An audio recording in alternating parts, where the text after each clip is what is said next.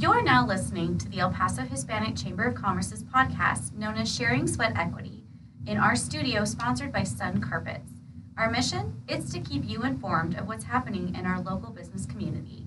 We hope you enjoy, and remember, EPHCC, it's your business key. Good afternoon, everyone, and welcome to Sharing Sweat Equity. And are we going to talk about sweat and equity with our partners today? And I am so honored and privileged to have two amazing and dynamic professionals in our community, Miss Kelly Tomlin, President and CEO of Your El Paso Electric, and Jessica Christensen, Vice President of Sustainability and Energy Solutions. What a delight, ladies, to be at this table with such amazing talent. And you're women. Of course, I have to say that. So, that's kind of what we do. So our topic today is an educational format. And our educational format is going to be Educate Us, El Paso Electric, Climate Charter Chatter, the new Green Deal, Climate Charter and its effect on business, and all the things that you already have been doing that I'm not sure many of our audiences really know. That you've been doing a lot of things prior to all the talking of Green of America and the climate chatter about how to get the company more net zero friendly, as they say. Now, someone told me that I shouldn't be worried about this because I'm not even going to be around by 2045. And I thought, thanks a lot, guys. I have a long linear in my But our life. kids will, and their kids will. That's exactly what I said, right? Kelly and Jessica, our kids. That's what we're doing. And all these women who work for you. That's exactly right. So share with me what El Paso Electric is currently doing in the climate charter space. Well, I want to take a step back because in 2020, El Paso Electric did just that. We stepped back and we said, what do we want to do and what do we want to be? We came up with a lot of different things, but the primary thing was we really wanted to support our economy and grow it. And we said, how can we do that? And we said, we're going to transform the energy landscape. And that had a big goal behind it, several of them. But it wasn't going to be overnight. No, it wasn't, and no great transitions are. But we said we're going to continue to maintain the reliability that everyone here expects. We're always the most reliable or the second most reliable utility in our state.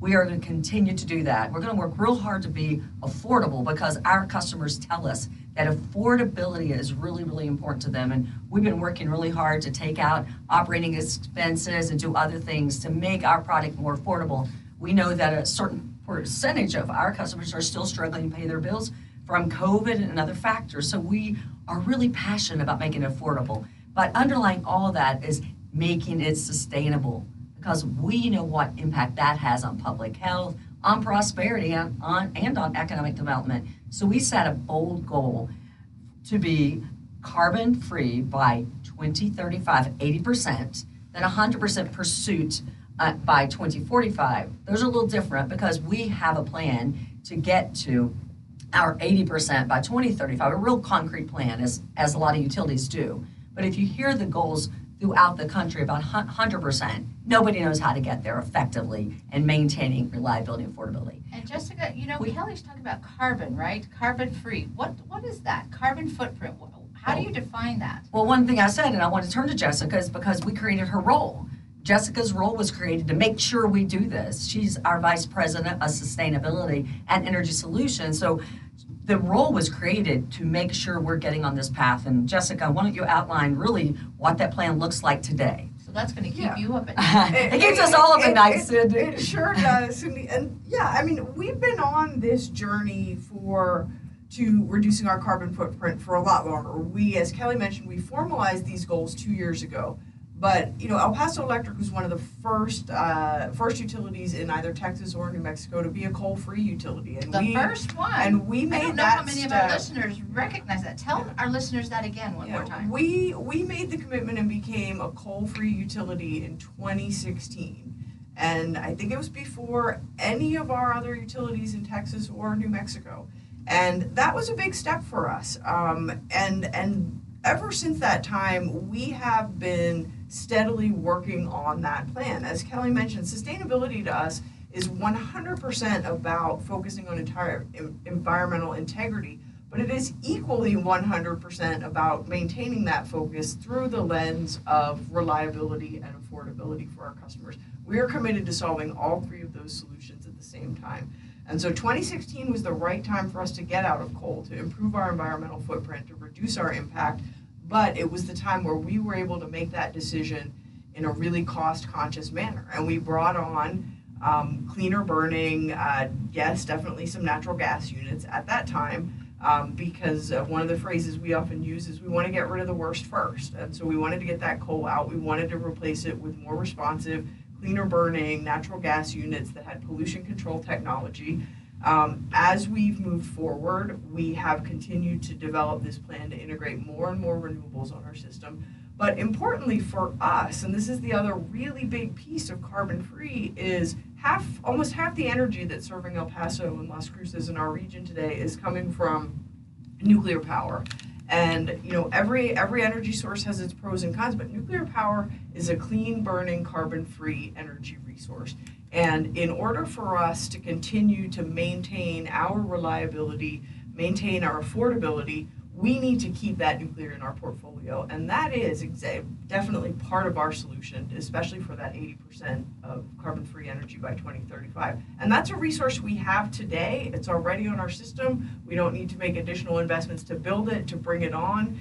It has useful life left in it. We want to be able to continue to use these resources and these investments that we as a region have already made. So Kelly, tell me, I know we've talked about this from time to time when she mentioned clean renewable energy. It goes beyond just what Jessica just told our audience. I guess we're looking at solar, wind. We're looking at everything that impacts our environment, and I think that's the key message.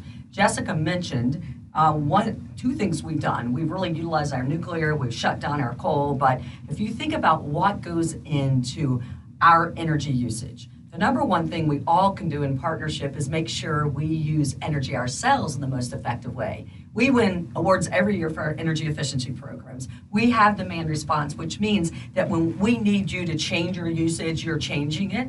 So we know that those are the first things you do. You don't go doing the really hard things before you've done the first thing. The first thing is for all of us to get real smart. I don't care if it's about our thermostats, about getting off the time that you'll hear me talk about a lot, the peak. When we've got everything running, we want to move people off that peak so we won't have to build more and more power plants. So we also are looking at hydrogen. Our plant that Jessica referenced that we're building today is manufactured to be able to run on hydrogen. So we're excited about that. We are looking at every technology that's out there possible. We don't want to look at one thing, solar. We're building batteries, that's great, but we also want to say, where's wind? That we know there's wind around us, but we need transmission lines to get to us. So if you love renewables, you got to love transmission. So we look at that as a way to bring cleaner renewables. So the biggest thing we're doing too, and I don't know you've seen this, we're working with both of our states to have our transportation electrification plan. We know as our region, transportation is a big part of our economy. Huge, and we've all seen the diesel trucks sitting and waiting. There's a lot that can be done, a lot of technology being right now developed, how batteries can go in and out of these big trucks. So you can't look at one piece of technology or one solution to clean up our environment. We have to look at everything, and that's what Jessica and I are really passionate about, that our plan calls for not one solution, all solutions, and a continual investigation of what's the best thing for our region that is a border community, that's a military community, and that really forms a really big part of our national security. And our FBI, our Washington's interested in that, so we have to do it in a way that maintains and strengthens our energy security. Well, what about geothermal? I hear a lot about that, and I think that's a word that people have to go to the dictionary. I know I did it first to make sure I understood what it was. What can you explain to our audience about that? So geothermal is it's essentially tapping into heat resources, subsurface heat resources, and using that heat energy as your power source. So and interestingly, as a region, we are uniquely suited to tap into accessible geothermal. Now, as Kelly just mentioned, there's no one-size-fits-all technology, and geothermal. Would that make life great for both of you guys? Well, Senator Blanco loves this, loves to talk about geothermal. But it's it's a relatively new technology to bring to scale at the utility size and scope. But at any utility probably, yeah, right? Not just El Paso Electric. Yeah, but El Paso Electric is uniquely suited regionally to explore those options. Now, this is something that's really for us very much in its infancy of our exploration, but it's an option that we want to be able to continue to explore. You know, as I think I mentioned a few minutes ago, there is no one-size-fits-all solution here, and all of these resources have their advantages, and they all bring their challenges as well.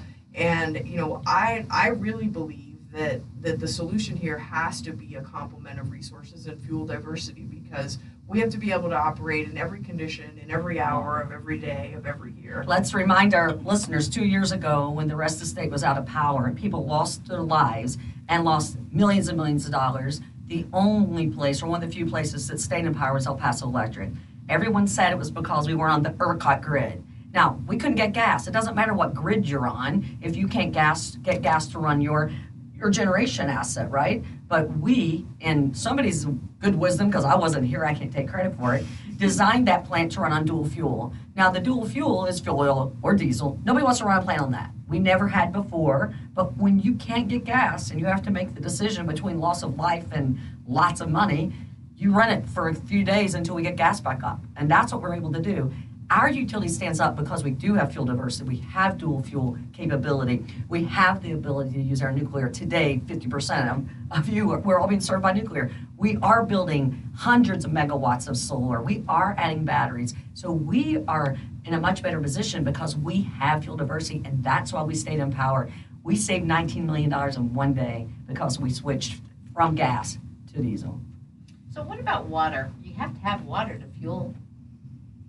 Yeah, so certainly these plants that and the power plant that Kelly's referencing that we ran on dual fuel, water is critical. Water is part of the cooling process. If you're running natural gas plants, and we believe that natural gas continues to play a role in our generation portfolio for the foreseeable future, definitely as we proceed towards that 80%, we do need water for cooling processes. Now, the power plant that we are building and bringing online here in a few weeks now, we're getting close. Supply chain challenges. It's those things that keep you up at night. They do. Yeah, but that is a piece of technology that we very carefully selected because it has the ability to run in what's called being dry cooled, which essentially means it doesn't need water. Now, it doesn't mean it needs zero water, but it needs significantly less water than an older technology so that would really be a have. conservation So it's opportunity, very right? much a diplomatic choice for us, because by using that power, by replacing and using that plant for some of our older generation,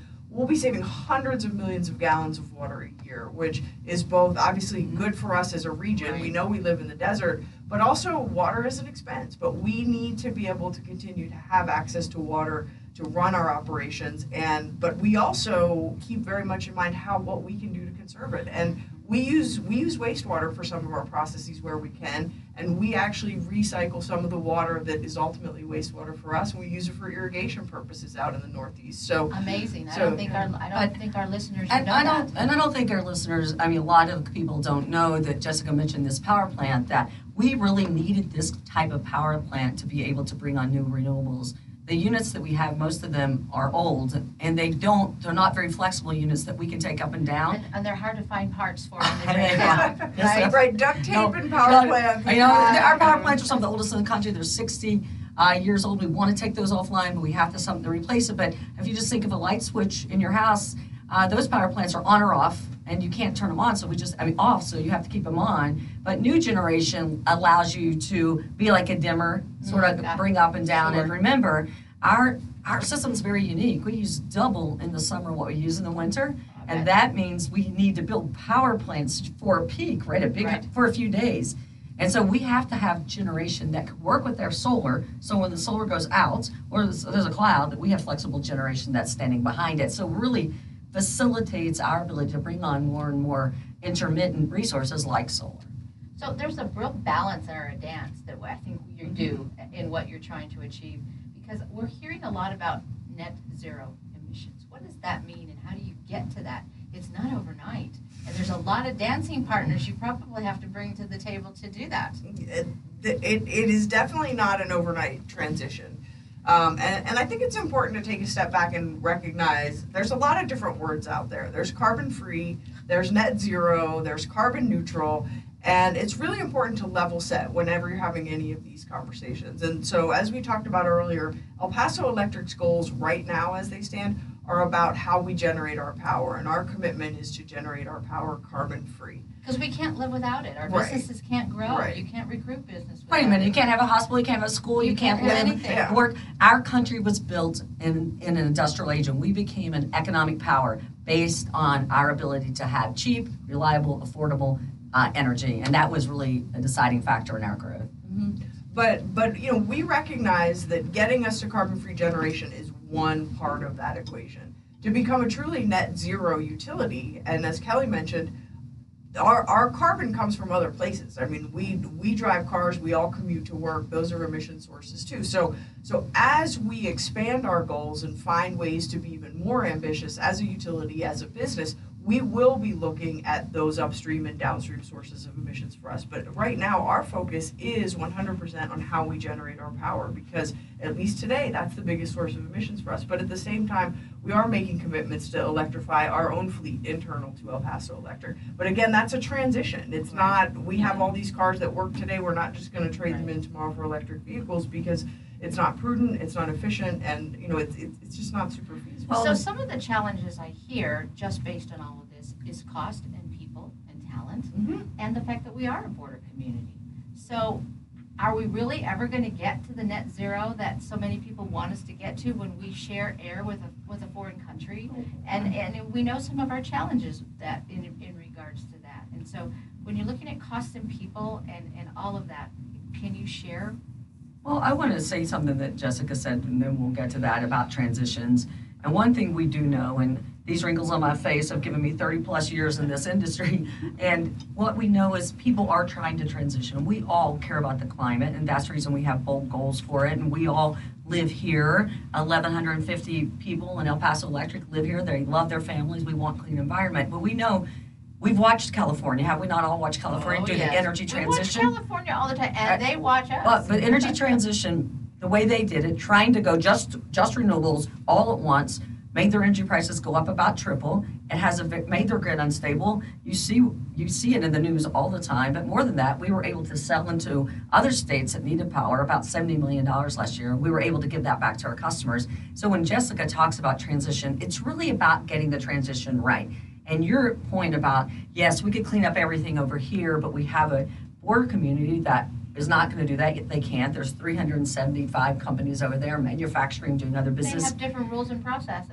And their livelihoods depend on those 375 or so companies. So again, we have to be affordable, reliable, and sustainable. But on this side, we can do everything we can, but we have to recognize that reality. But I don't think that stops us from partnering to say a real source of, if we wanted to, pollution is from the vehicles that go across the border, and we can work together to solve that. But to your point about talent, what we're excited about today is there's a lot of new technologies that are being developed that will call for new talent. We have 138 engineers working in our company. This was Engineer Week. Happy Engineer Week. Yeah, happy Engineer Week. And Um, some of those engineers I know are women. Yes, of course, Sure yeah, are. many of them. So to your point about we could do what we want to over here, but the border still have the border. I think we've come to understand that, but we're trying to say, okay, let that be as it may be. We've got bold goals. We're going to continue to do that, but a lot of times it might be carbon credits. It might be something else. We don't know, and nor does anybody in this industry know how to get to that last 10%. It's really going to be new technologies, new inventions, decarbonizing gas, and what else I don't know, but there's never been more money pouring into this environment to help us figure it out. There's the IRA, the Inflation Reduction Act, the ILLJA. There's trillions of dollars that are being put behind finding out those answers, and we're going to work real hard with them. Right, but those dollars and those opportunities are, again, to develop the multitude of complementary solutions. New You know? innovations to Yeah, be able to it's do that. to innovate, and it's to we've talked a little bit about hydrogen. We've talked a little bit about geothermal. We haven't talked about things like carbon capture, and in a particular space like our region, where we may not have entire control on the totality of the emissions of our economy, we may have some opportunity to pursue carbon capture and sequestration. And I mean, these are all things that are also expensive and future forward technologies, but those are the freedoms that we need to be able to continue to pursue funding for, continue to pursue opportunities to do pilot projects, to see what complement of those solutions is most advantageous for us here in El Paso, here in southern New Mexico.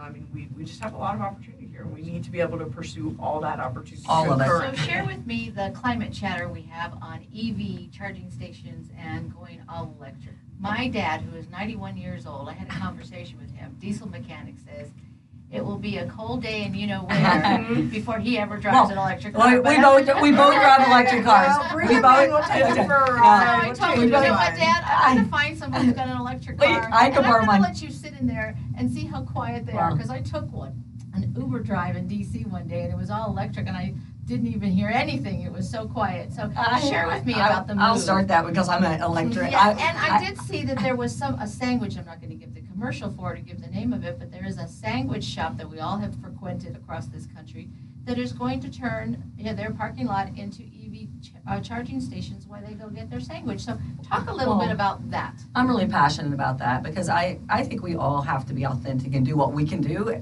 Maybe you don't want to drive an electric car, and maybe you want to be a vegetarian for the agriculture. All of that impacts the environment. So for me, electric cars, I have 3, and Jessica and I both have an electric car.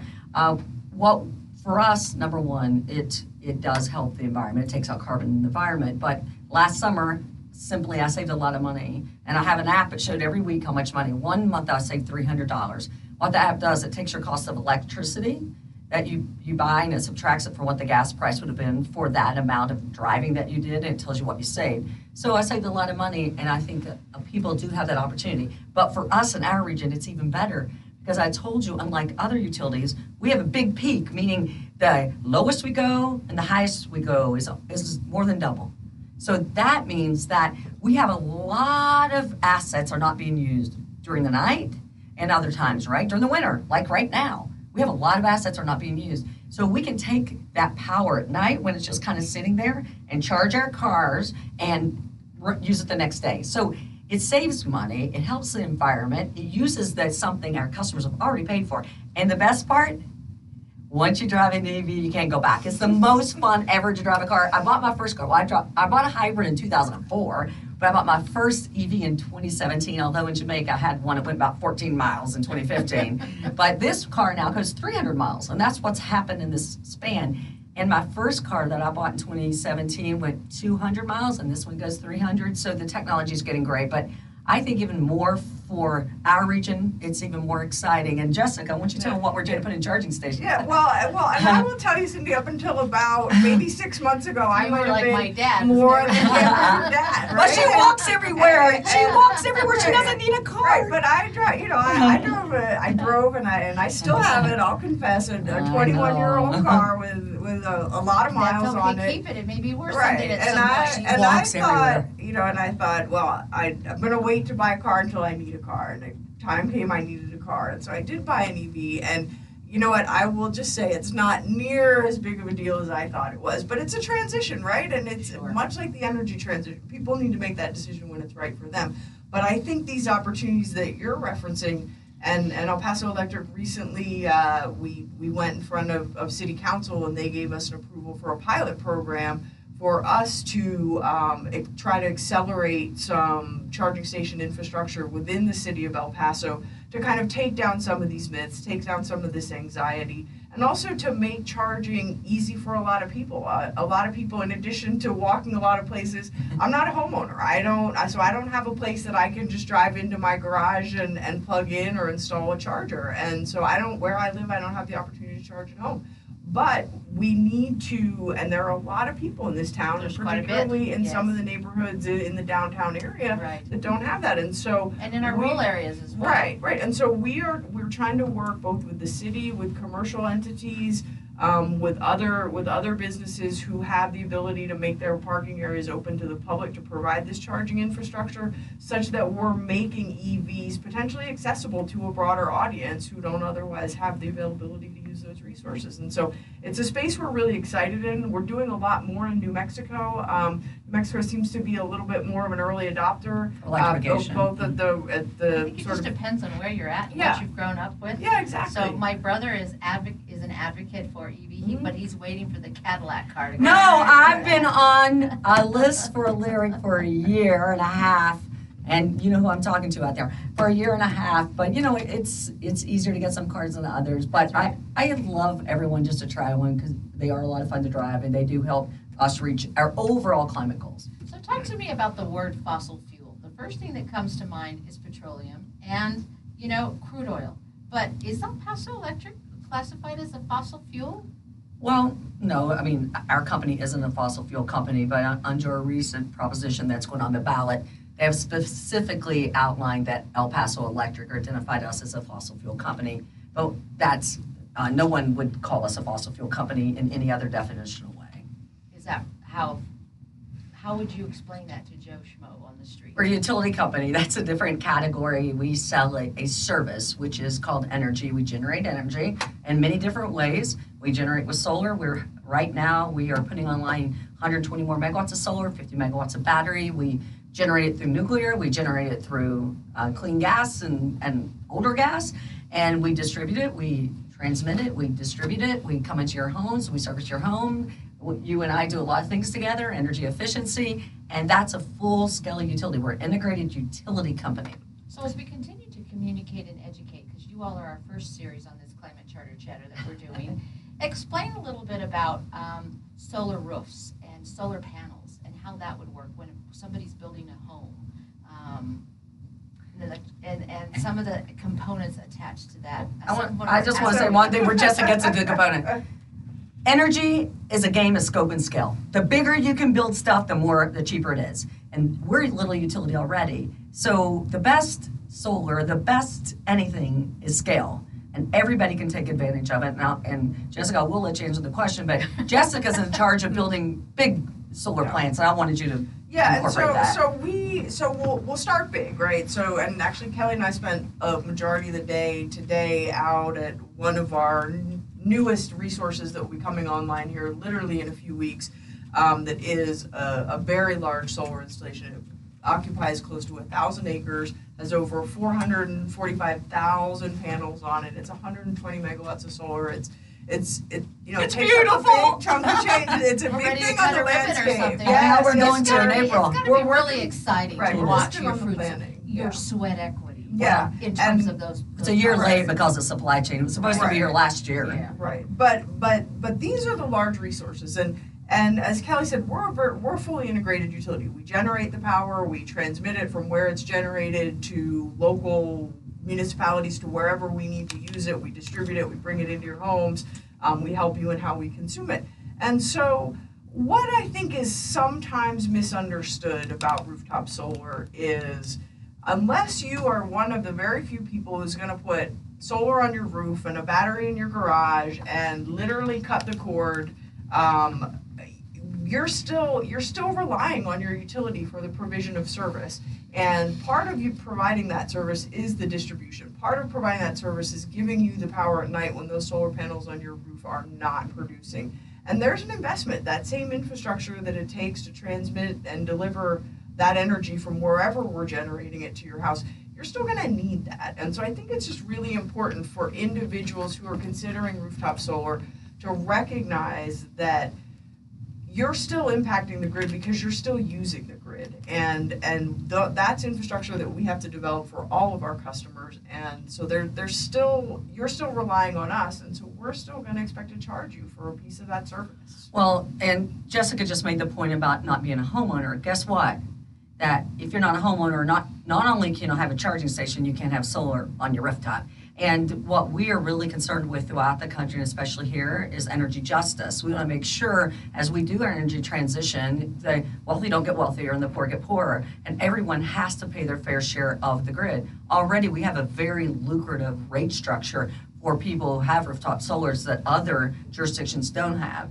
And we have to make sure that if you're going to use our grid, you have to pay your fair share, or the people who can least afford it will pay for it. So I'm going to talk about this a little bit because we're going to have a more intensive conversation on Tuesday, and I invite everyone to come to our temperature check about understanding and getting communicated and educated about the upcoming climate charter that's on the ballot May 6th. The climate charter talks about having El Paso Electric be owned by the city. Can you talk about a little bit about that and the impact? Because we're coming from a private sector perspective. Our chamber is about commerce and industry. It's about giving business owners the opportunity to grow and scale and fulfill their dreams. And we know that entrepreneurship is the way to go. And the way in which El Paso Electric is structured today is entrepreneurship, because that's what you're doing. So we're kind of an older company. I don't know if you think of us. I'd like us to be more entrepreneur. We're doing things new. We're doing new. We're doing hard things. You are changing the curve. You are detouring where you need to. And so entrepreneurs, they live in the world of impossibilities and they create possibilities. And that's really what you're doing. So we're trying to. The climate charter has the right intent and the right goals. I would say just the wrong plan, and of course several of the provisions concern us. The one of which is the municipalization. Obviously, we're not just an El Paso utility. We serve the region, New Mexico, and El Paso, and the El Paso region outside of El Paso, right? So that's number one. And breaking that up, remember I said that energy is a game of scope and scale, and you're going to take a little utility and make it smaller. These attempts have been made before. Now, I want to distinguish it from utilities that grew up as a municipal utility and only serve that municipal. And they've been that way forever. That's a little different. The one thing I will say about them, they're not ruled by PUCT. A PUCT tells me how much money I make. I'll give you an example. I asked for 10.3%. They said, no, you can't make 10.3%. You can only make 9.2. They tell us what we can charge you. They tell us what we can build. We're highly regulated by an entity called the PUCT. The rates in the city are not based like that. So I will say that. The other thing is that El Paso Electric's not for sale, and attempts to do this, like in Boulder, Colorado, it took 10 years and millions of dollars and led nowhere. So I just think we're not for sale. We serve more than El Paso. We serve a larger region, and we have found over time that these efforts waste time and money. But the provisions in there, and Jessica can elaborate, that are more concerning for us is something we just talked about. That under this provision, we wouldn't be allowed to charge any charges to people who have rooftop solar in their house and put any restriction on them. That's not fair if they're going to use the grid. And the other one, of course, is the restriction on water. Our plans, as Jessica said, run on water. We are trying really hard to minimize the water, but we still need water run power plants. So I'm really concerned if this act passes, how we have enough power to serve and I to think serve that our was community. a concern we had from a group of businesses that called me regarding this and why we decided we'd better do the communication pieces next Tuesday. So we had a few restaurants and gas stations in the rural areas that called us because we have a rural program. If they were not able to get water, how would they flush their toilets? How would they be able to do their restaurant because they're in the county?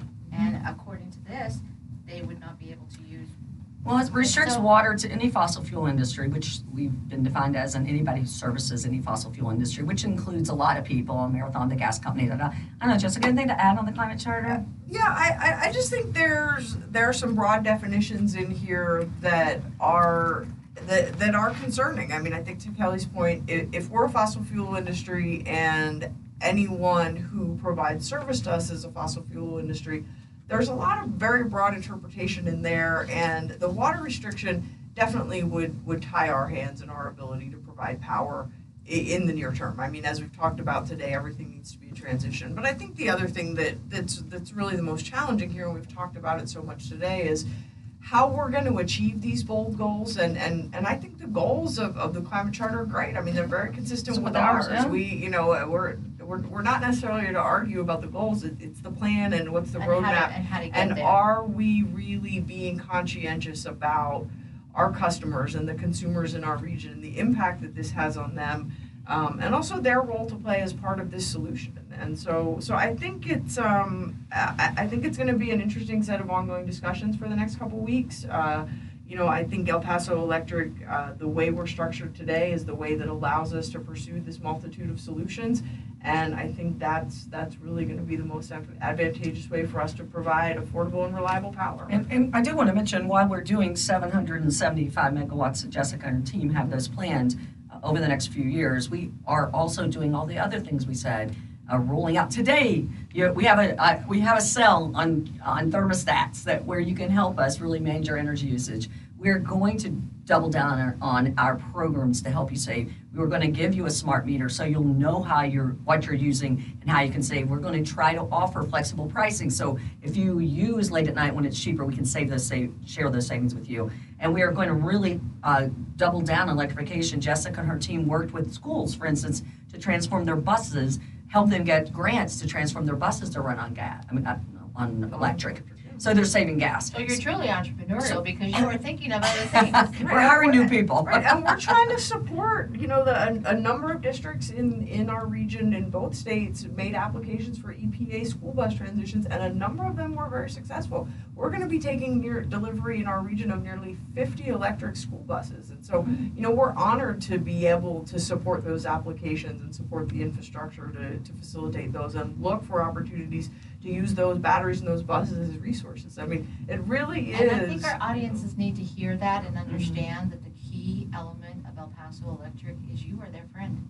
And bottom line is the things that you are doing in this community to support the community at all levels, volunteerism, the things that your teams go out and do, the dollar and resources you provide to entities within El Paso. And that all goes under what makes El Paso Electric so unique. Well, I want to say I've worked in a lot of different companies in a lot of different regions.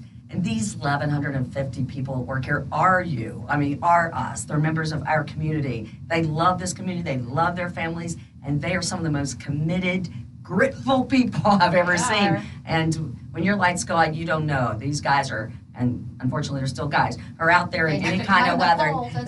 They're out there in any weather. Or the cat that got stuck on the top. And our union is such a partner with us, and they share our vision, and they've been working really hard with us to make sure that every day we get better and better as we work to transform the energy landscape. So if you take one message away from this is that we love the goals. A lot of people have goals, but we know when you pursue those goals with a limited plan and in a way that doesn't match, as Jessica said, that to match the reliability and affordability mandate, people get hurt, and we just don't want people to get hurt.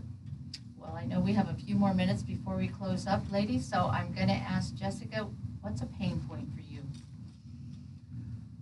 I think the pain point is we wish we could do things faster. We know we have to do the transition right, but we still wish we could do things faster. And we talked about being out at this particular location earlier today, and we had hoped to have that resource online. But these are large scale projects with international components, with extraordinary lead times, overnight. And so sometimes you want to operate a little bit more as an entrepreneur, as an innovator, but you also need to operate within the boundary conditions of what it takes to get large scale development done. So I just wish we could execute with a little more expediency. And we are certainly trying to learn how to do that as much as we can every day. Okay, Kelly, you get the last word.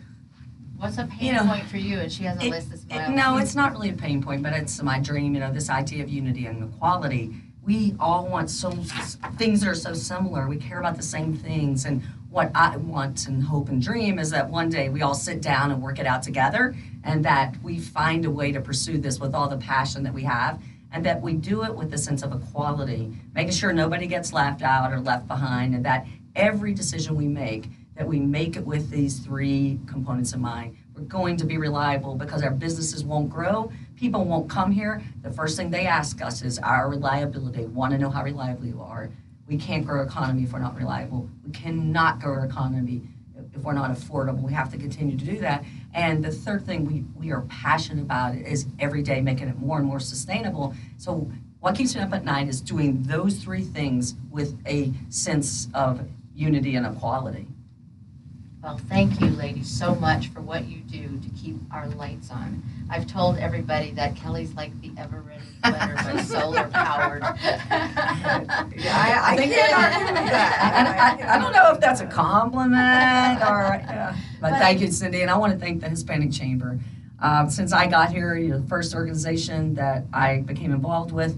You're the first person that gave me the coat off your back, literally, because I didn't understand it gets cold in the desert. I was standing downstairs, downtown, I was freezing. And you literally gave I me did. the I gave you a coat. coat I off said, my put back. this coat on. And- That's how we are. And you've always been there to listen and bring our community together and help so many people. We're just honored to be around the table with you today too. and with the Thank you so Hispanic much for Chamber. This has been a great delight. We're going to have to do it more often. Yes! Absolutely. So for our audience listeners today, we do have an in-person temperature check on the Climate Charter specifically on Tuesday, the 28th.